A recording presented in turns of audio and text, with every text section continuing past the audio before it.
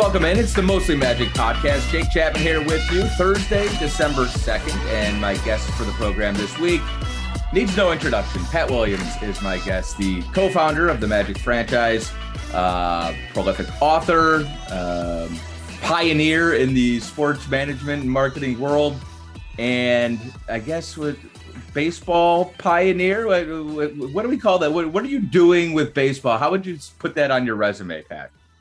Well, Jake, first of all, it's nice to see you. Thank you for the invite. And I guess we live in the world of Zooms these days. So we're just Zooming along here together. Just Zooming. I'm glad that you're doing well and that your friendly face and voice is back here in Orlando where you belong. But Jake, let me just say this. Orlando is not the same Orlando that you came 2 years ago. We're growing so fast. 1,500 people a week are moving to the greater Orlando area. 1,500 people a week. That's why you see all these construction sites. These people have to live somewhere, and it's not going to end. So we're ready to add another major league sport here, and baseball is the logical one. We're the largest media market now without a Major League Baseball or football team. We're now the 17th largest media market in the country, North America. It's unbelievable. And that's not going to stop. We're going to catch Denver soon. We're going to catch Detroit. We'll catch Minneapolis along the way here. We're probably going to end up catching Tampa Bay. It's fascinating. So we're ready to add another big league sport, and baseball, I think, is the logical one. How it's going to happen, one of two ways. You either move a team or you wait for expansion. And baseball has said they will expand eventually. But I don't know when that eventually is going to be. You know, they've locked everything down now, you know, in their negotiation with the players. Yeah. That's going to slow things down. But we just have to be patient. And the market's going to keep growing. We're watching the St. Pete thing very closely. You know, they've got 6 years left on their lease, and they're talking about this two-city idea. You know, half the games at home in Tampa, half up in Montreal. That's never going to get approved. And so we're standing by, ready to move the Rays here if that's what it takes. So it's going to be, the next few years are going to be very interesting and very exciting. But Orlando's ready to expand its sports footprint. And hopefully that we can pull this off. How do you start that process? Like, where do you start? Well, we started way back. First of all, is the county, is the city interested? That's where we started, you know, with Mayor Demings, Mayor Dyer. You know, we wanted them to be aboard and enthusiastic about this. Then came the pandemic, you know, which shut everything down for a while. But the resort tax, you know, you got to get a piece of that resort tax money to build a ballpark. The price of ballparks these days with a dome, retractable dome, is about $1.2 billion. So you're talking major dollars here. So you're going to have to get help from the county. You can't do it individually. Nobody's going to do that, I guess, unless you're Jeff Bezos. But not a big baseball fan? Well, know what he is, but you need a combination of public and private funding to get a ballpark built. So that's number one, the location of the ballpark. All I can tell you is this, Jake, that there's no land left downtown. I mean, there's no land. You need at least 30 acres to build a big league ballpark, more if you can get it. But there's no land downtown. We've taken up every piece of land downtown has been built on. And so you're going to have to go outside the city limits. But that's okay, because that's where Orlando is moving. Sure. You can do a little bit more downtown, but there are going to be new downtowns popping up all over the greater Orlando. It's just the way it is. And that's the trend. I mean, Atlanta did the same thing, right? They're out in the burbs. Now they moved north, and where they could have land, and they've got an amazing complex up there, hotels, condos, and restaurants galore, and movie theaters. I mean, they've turned that into a whole attraction up there. So to do that, Pat, if 30 acres is probably not enough to build an entertainment district, which oftentimes, if you're building a new facility, be it a stadium or arena, that's part of the vision and the selling point, right? You probably need more than 30 acres if you're going to build parking and an entertainment district around it. Yeah. Yes, that's true. That's true. I see just a little note that the Oakland A's, who are flirting heavily with Vegas, have come across a piece of acreage there in Vegas, 35 acres. I looked at that and said, yeah, that sounds about right. If you can get that kind of acreage. So we're working hard on that. And the Rays have 6 years left on their lease, and they're going to have to do something. I mean, the clock is ticking, and so we're watching that very closely. And then of course, I think when you look at Orlando compared to other potential expansion sites like Portland, like Nashville, it's not many. Our numbers, Jake, are just so staggeringly better than those potential expansion cities. It's not even funny, and it's not going to slow down. It's just going to keep going this way. We've become a big city, become a huge city, and in the next 20 years, where's it all heading? I don't know. Are we going to be Atlanta? Could be. It's not going to stop. So it's exciting. If you like growth, if you like development, this is your place. If you don't, well, go off in the woods somewhere, and Henry David Thoreau. But we're just expanding and growing. I love it. I love to see growth. I love to see the airport be getting bigger, and I'm seeing the highways expanded, and many people don't like that. I remember the old Orlando. That's what we've got to get back. Well, those days are long gone. We're a big city. It's funny too, because you mentioned, I moved out to Apopka recently, and so I've been sort of a little bit more, I guess, exposed to some of the smaller towns, with the Winter Gardens and downtown Ocoees and places like that I just never, when I lived in Maitland or closer to Altamont, closer to I-4, I just never ventured out that way. Mount Dora, for instance, is lovely. And like you said, like those are becoming little cities on their own. And those are, those have the capabilities of being urban cores eventually down the road. And, they're small sort of suburban towns now, but eventually everything is going to be a downtown, a lot of those different places. And I think it's fun to watch them grow. And I think you can get old Orlando if you want to. You don't have to go far to feel like you've got a small town. And that's, when you have rapid growth like this, you end up sort of right on the border. You keep on going out, and you just got to go a little bit further to get old Orlando if you want it. And Jake, the one thing that we have going here, we can expand in all four directions. Right.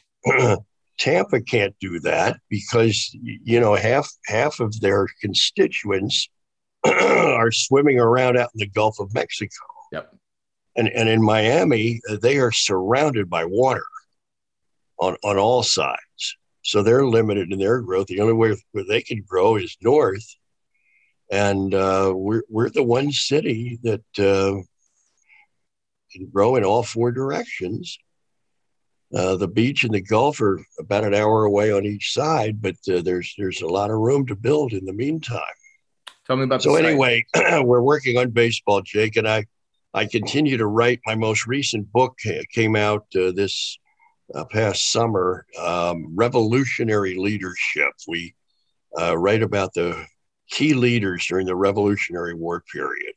Nice. And how they led, and what are the lessons we can learn from these great leaders that allowed us to have a country.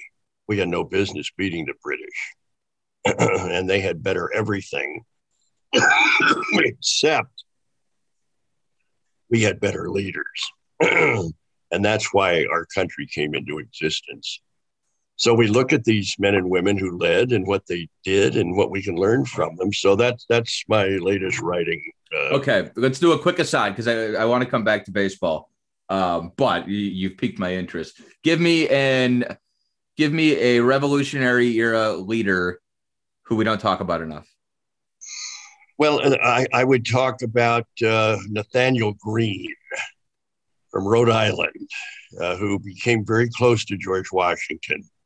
And Washington trusted him and put Nathaniel Greene in charge. When the British decided that they couldn't make any progress up north, they headed south and began to maraud through the Carolinas and Georgia. And Washington put Nathaniel Greene in charge of the army in the South. And he did his job. He came through. I'm also a big Henry Knox fan. He was a young man at a bookstore in Boston, but got caught up in the Revolutionary War fervor and presented himself to Washington. Washington put him to good use. He became a key piece of the whole effort. And then when Washington first became president, Henry Knox was in his original cabinet. And this was just a bookseller, from Boston. I'll tell you who else comes to mind. Lafayette, the youngster from France, who came over here with no introduction, wanted to meet Washington and found his way to Washington up north. and Washington basically adopted him. He became a key part of the war. And later came back, years later came back to do a tour. He was a hero. And so when we talk about Lafayette, Louisiana, and Lafayette, Indiana, and we talk about Fayetteville, Arkansas, and Fayetteville, North Carolina, and we talk about Lafayette College up in Pennsylvania, well, that's young Lafayette from France, who made such a mark that his name is all over cities and counties and schools, and it's just remarkable. And this is just a young guy, very young, who came over on his own, wanting to be part of this.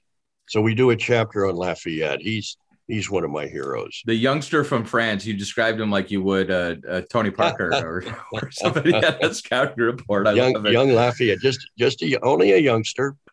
And so that's the latest book. And I've got other books in the pipeline, so we're still working on that, Jake. I'm very hopeful that the speaking world's going to open up again. That's been sidetracked, eh? I mean, I'm sure the pandemic just threw a curveball in that whole world. Big time. Just shut it down.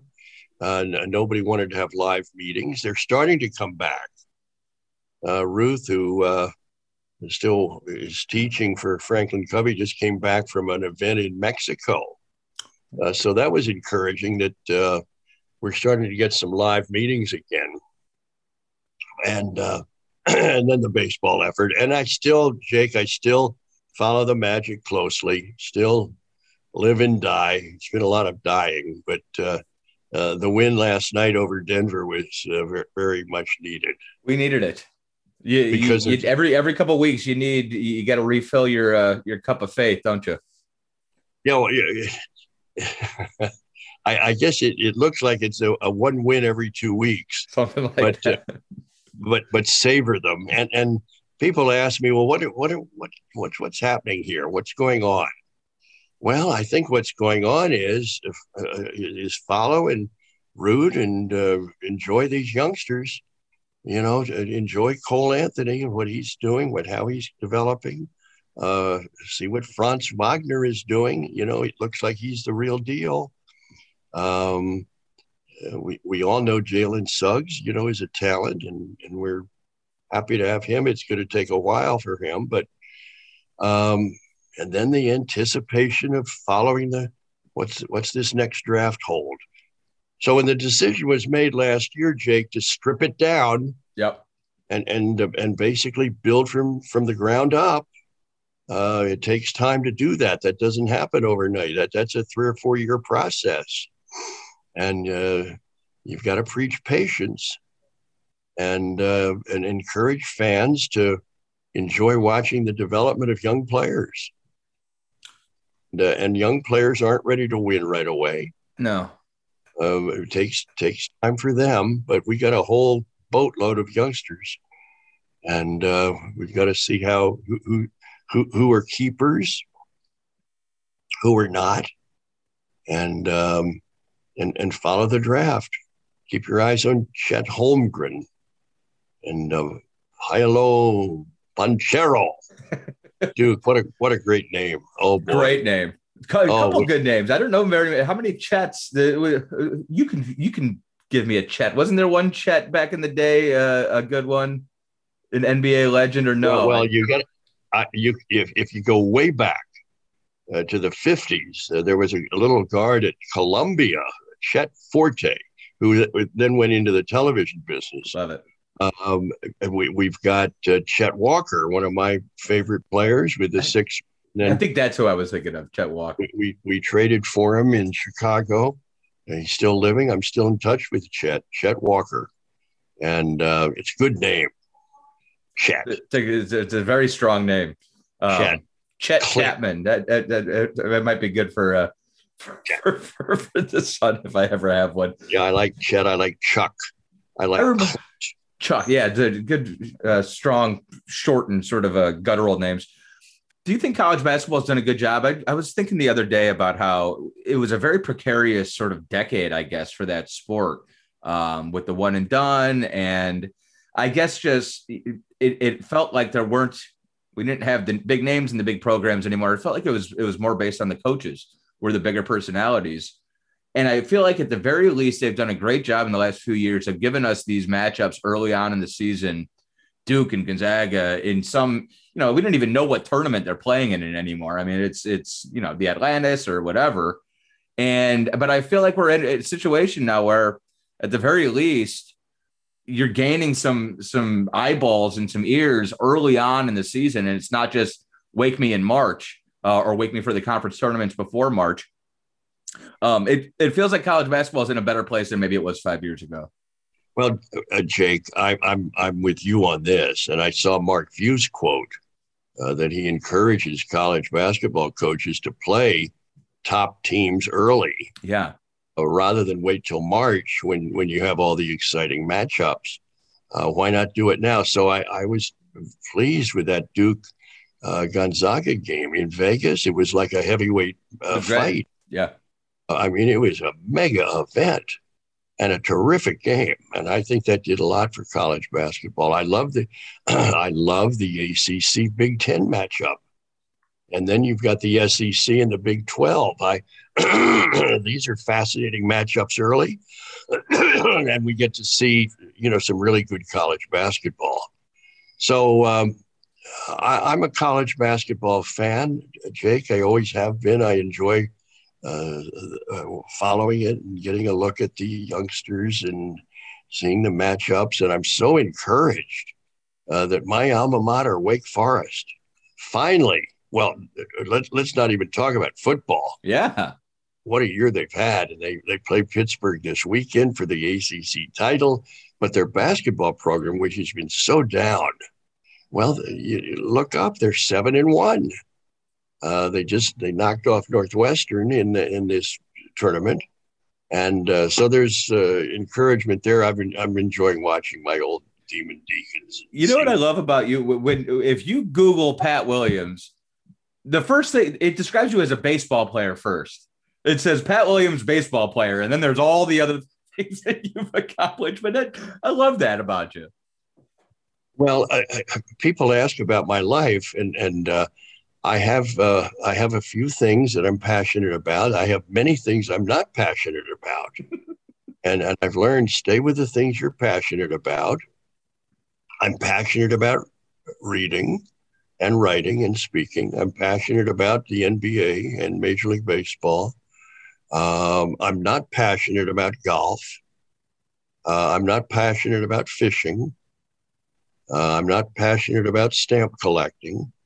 I'm passionate about my big family, so stay close to those things that you have passion about, and don't do things just because you're expected to do it or people want you to do it. You follow your own heart and stay very close to those things that are important to you, that you have great zeal for, you have great energy for, and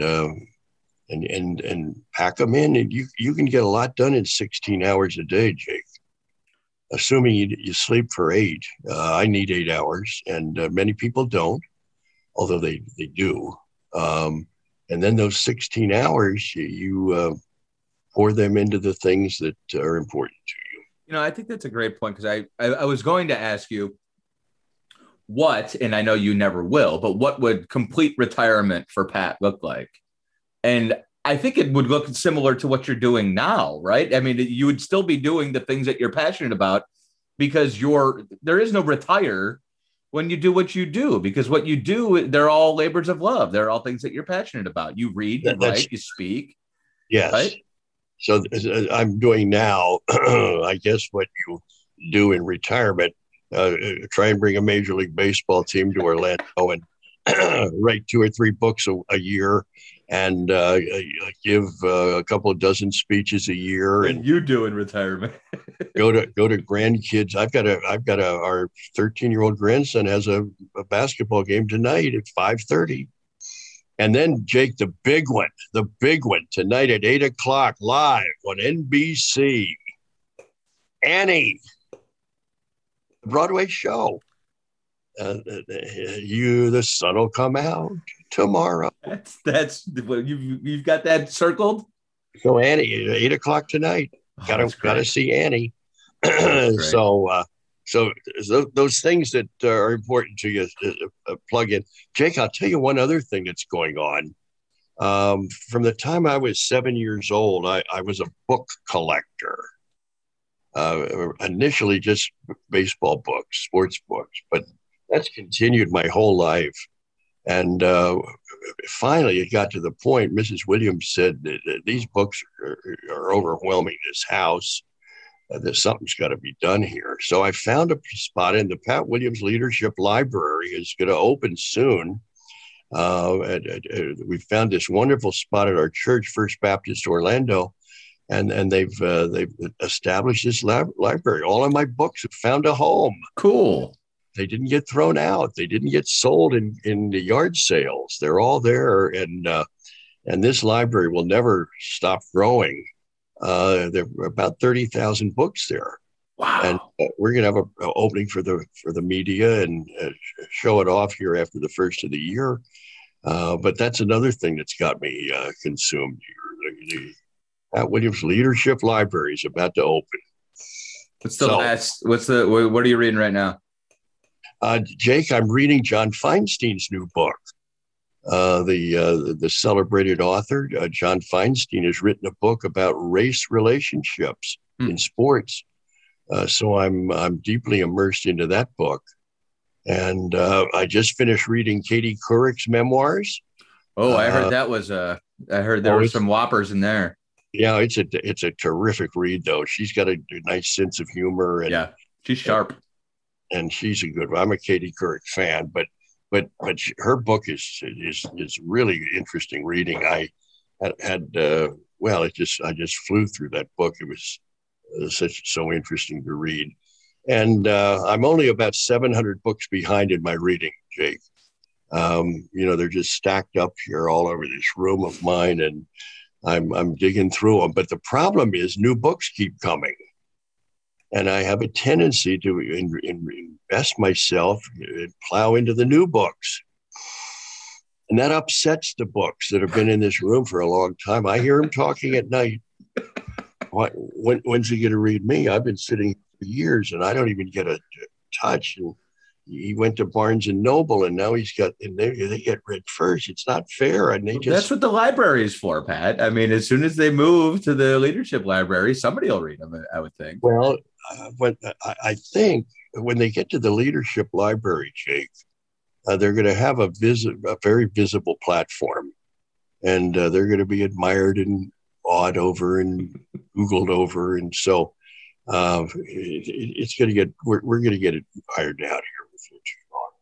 Let's go back to baseball, because I did want to ask you, just comparing the processes going back to 85, 86 and getting the magic compared to what it is now.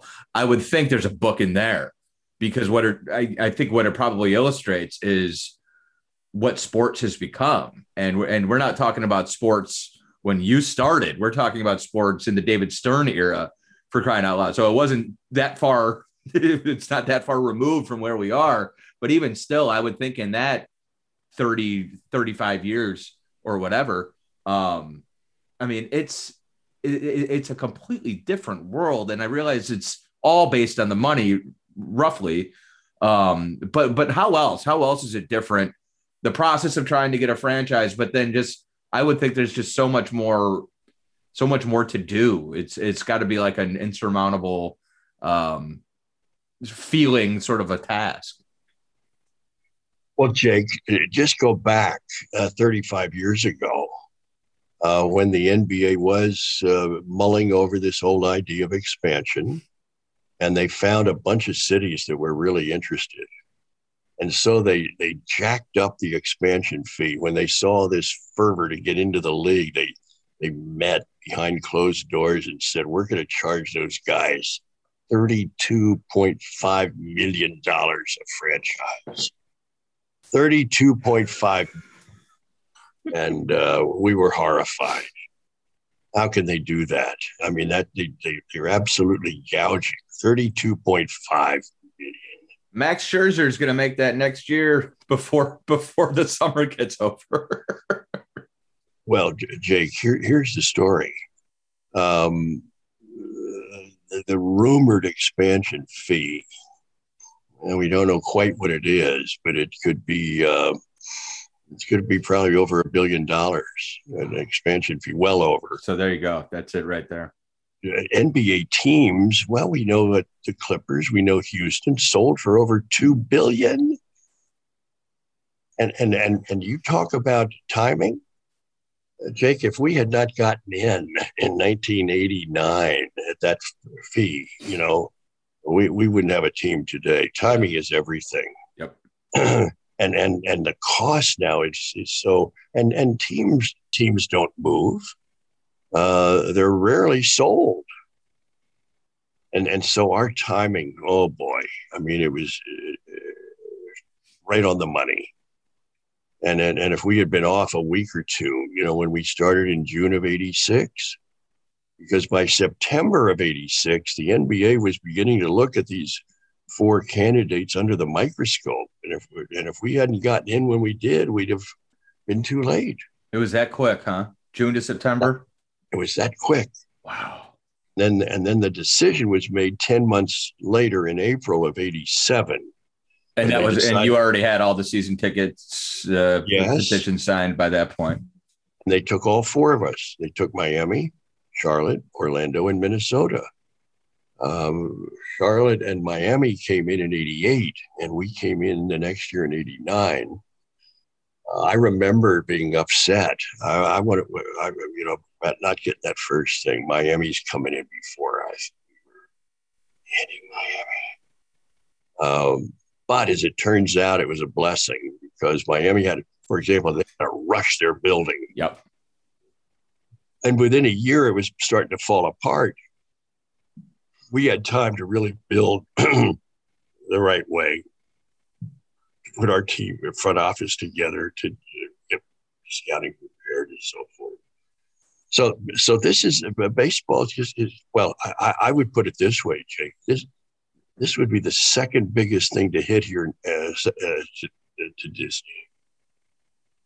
That's how I would put it. Now, you could argue Universal and so forth, but the arrival of a Major League Baseball team and what it would bring. I would put it right up there with the arrival of Disney. It's just going to be a huge, huge venture if we can pull this off. Where are we talking? Tell me about the site. The strike? The site. Oh, Jake, it's got it. The best site is going to be out there. Oh, I'd say in the SeaWorld area. Yeah. If you could find a spot halfway between Disney and Universal, they're about 12 miles apart. SeaWorld's at about the 6-mile mark. Somewhere close to iDrive. Yeah. Somewhere close to the convention center. And it seems to me you've got, what did we have before the pandemic? We had like 78 million visitors that year. I think that was 2019, 78 million visitors. And that number eventually it'll come back. It'll be up close to, it's going to be up close to 100 million visitors. If 2% of them decide to go to a ball game one night over the course of the season, 2%. What's 2% of 100 million? Is that 2 million? 2 million. A lot of people. A lot of hot dogs. That doesn't seem to me to be a real reach, and that doesn't take in, Jake, your normal local fans. I could see it. I don't think it's that much of a stretch to think that you could draw 3 million people. And do you know how many teams the year before, the last good year of baseball, do you know how many teams drew over 3 million out of 30?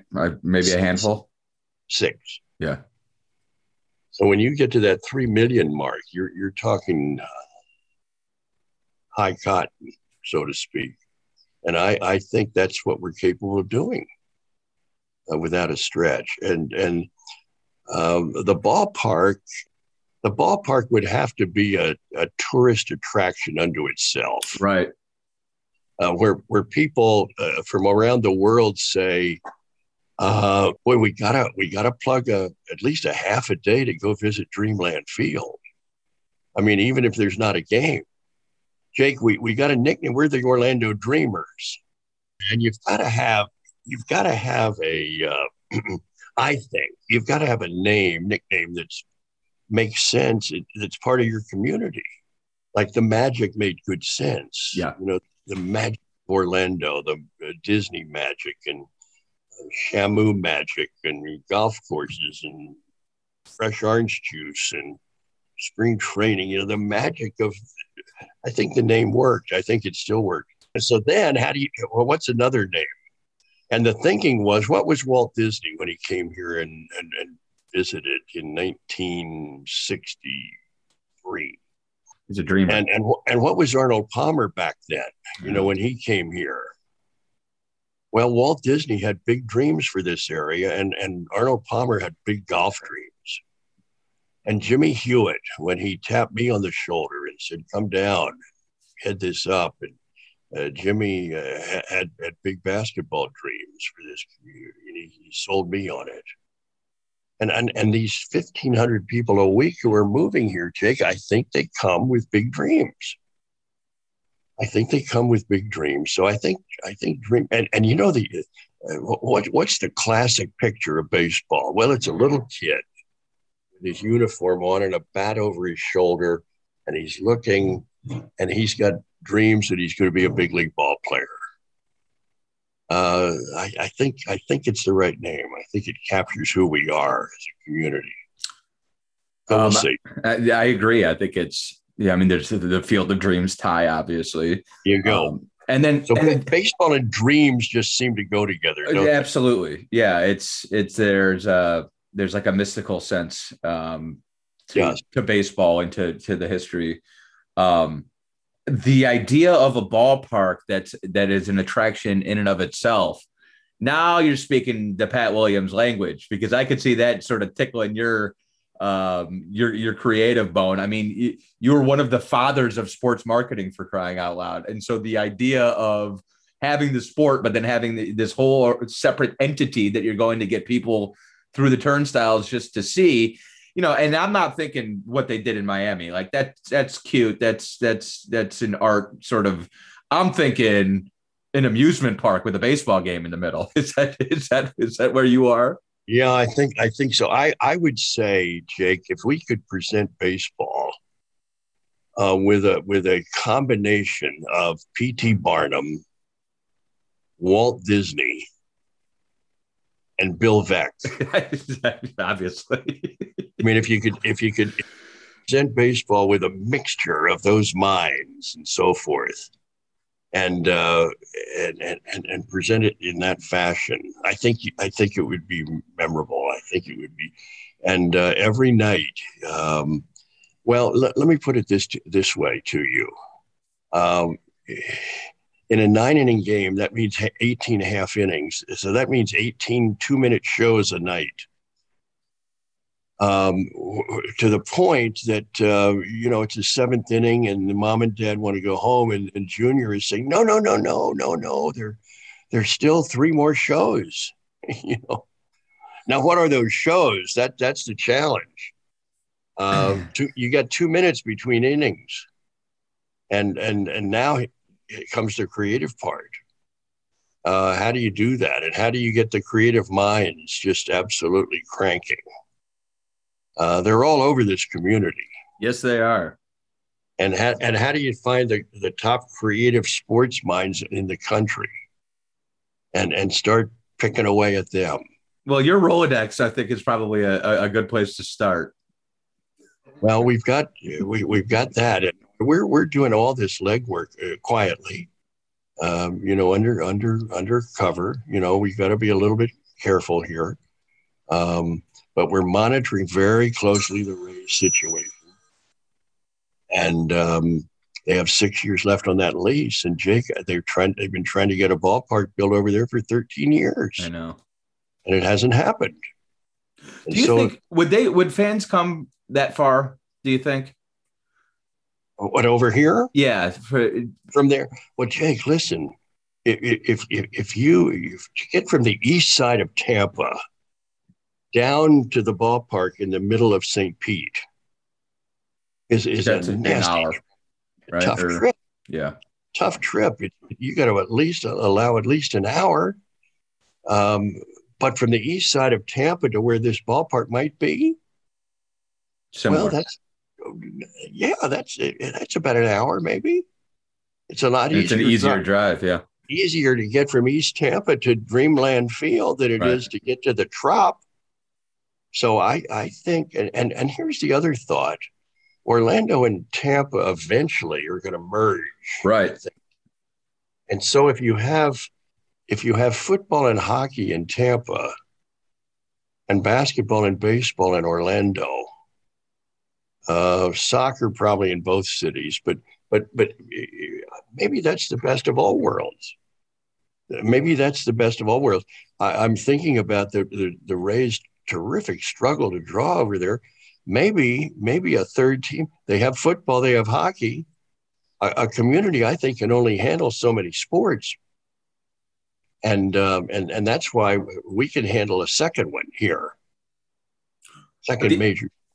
But the idea of putting it in the middle, that doesn't make a lot of sense, right? Now you're... Oh, you mean the middle, like Lakeland? Like Lakeland, yeah. No. That's because now you're sort of losing the strength of both sites, right? Right. Yeah, that wouldn't work. Yeah. And so plus their county resort tax doesn't generate that kind of money. Right. We're the only county that does. In our good years, I think we're tucking away about $30 million a month. From the resort tax. That's how, Jake. That's how Amway got built. Yep. That's how the whole Dr. Phillips theater that got built. Citrus Bowl, count on me. I remember Citrus the Bowl. That's how that got built, and the massive convention center, and the continued additions to that's all through the resort tax. And that keeps us in the hunt in the whole convention world. We battle back and forth with Vegas. Chicago's in there, but we're a dominant force in the convention world, and we got to stay there. That's what fuels hotels and airlines and rental cars and restaurants. So that's got to stay healthy. And so it's fascinating all this, all this is growing and working. But we're ready to be a Major League Baseball city. So, Jake, we send people up to the website, OrlandoDreamers.com, OrlandoDreamers.com, just to check in. Let us hear from you. What are your thoughts? Want season tickets, perhaps? We'd like to hear from you, OrlandoDreamers.com. But we're ready to be a baseball city and a basketball city. Soccer has its niche. And we welcome the Wilf family, sure, who bought the soccer team. They own the Vikings, and they're major players up in New Jersey and all. But to have them now part of the Orlando sports community is a big deal. That's a big plus. Mark Wilf heads that up. Terrific guy, and we're very fortunate to have them involved in sports in Orlando. And Jake, here's one for you. You know what? The sport that I've really become intrigued with? Lacrosse. Rugby. Rugby. Yeah, I've become intrigued with rugby. And there's a league, Major League Rugby. They have, I think, 13 franchises. They want to get into Florida. Huh. And I'm kind of fascinated with rugby.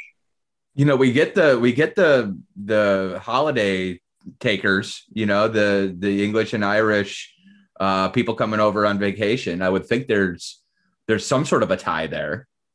Yeah, I would think. But boy, it's a nonstop action. It makes soccer look absolutely boring because it never stops, never lets up. It's a combination of football and soccer, I guess, and basketball and hockey and whatever it is, all merged together. They don't wear equipment. They just go out there and pound on each other. Just scrum. They just scrum. Yeah, the scrum on the pitch. I'm just kind of intrigued with rugby. Oh, you are. I've never met somebody who is more of a lifelong learner than you. I mean, it's just every day it seems like something new intrigues you, and today I'm into rugby. I mean, that's it. I'm not shocked at all to hear that, Pat. And Jake, you mentioned lacrosse, but what did I read today? There's a Major League lacrosse league. I think it's indoors. But just let's chew on that rugby thing for a little bit. All right. I will file it away. Yeah, just chew on that for a little while. So can I get a tour of the site? Is there a site to tour? Will you show me around? Listen, Jake, you let me know. I'll put you in my car, quietly, silently, and I'll give you a whole rundown. That sounds great. Yeah, only for the privilege. But only for the privilege. You give me a shout, and I'll take you with your beautiful new hairdo, your new hair right on the side. Look at that. Oh, Jake. This has been a treat. I could talk to you for hours. I miss talking to you for hours. We've almost talked an hour. It's been about 51 minutes, I think, based on my timer. It went quick. It always does. Pat Williams, OrlandoDreamers.com. OrlandoDreamers.com. Keep rooting for your Magic. Keep following the youngsters. Keep your eye on Cole Anthony, how he develops, and I think we've got to be encouraged with Franz Wagner. Boy, he looks like a keeper. He's had a few games but by and large, and his brother's pretty darn good. I love his brother. That's my type. Mo is my type of player. Yeah, the brothers are. I mean, that's quite a story. Yeah. And here's one for you. When was the last time two brothers played on the same team? Well, there are so many brothers in the league right now, Pat. But I'm saying, the Antetokounmpos are on the same team. Yeah, that's true. That's true. And and there's the Holidays, which I don't remember if either of them, if they were on the same team, but it's crazy now. And somebody like you would probably pick up on this. Everybody's got a son. Winston Garland's son is over here, and there's juniors all over the place, and thirds and brothers. It's pretty interesting to watch, and especially it makes me start to feel old when the guys that I grew up on now, there's kids. Gary Payton's son and Scottie Pippen's son. They're all over the place. That's right. That's right. But no, it's a good bloodline. The Wagners there. I mean, you don't, because you often don't see it from overseas guys. I mean, there's the Antetokounmpos, and if you look at Jokic's brothers, I don't think those guys are playing any basketball anytime soon. No. They're threatening. They're posse members. All right. This has been a pleasure as always. OrlandoDreamers.com, revolutionary leadership. Henry Knox. We've covered that. If any of your listeners want to reach out to me, my email is pwilliams@patwilliams.com. pwilliams@patwilliams.com. So I always like to hear from your constituents, Jake. So give me a holler. Nice to visit with you. Likewise. He's Pat Williams, Jake Chapman here with you. This has been another edition of the Mostly Magic podcast. We'll be back next week. Until then, be safe, everybody.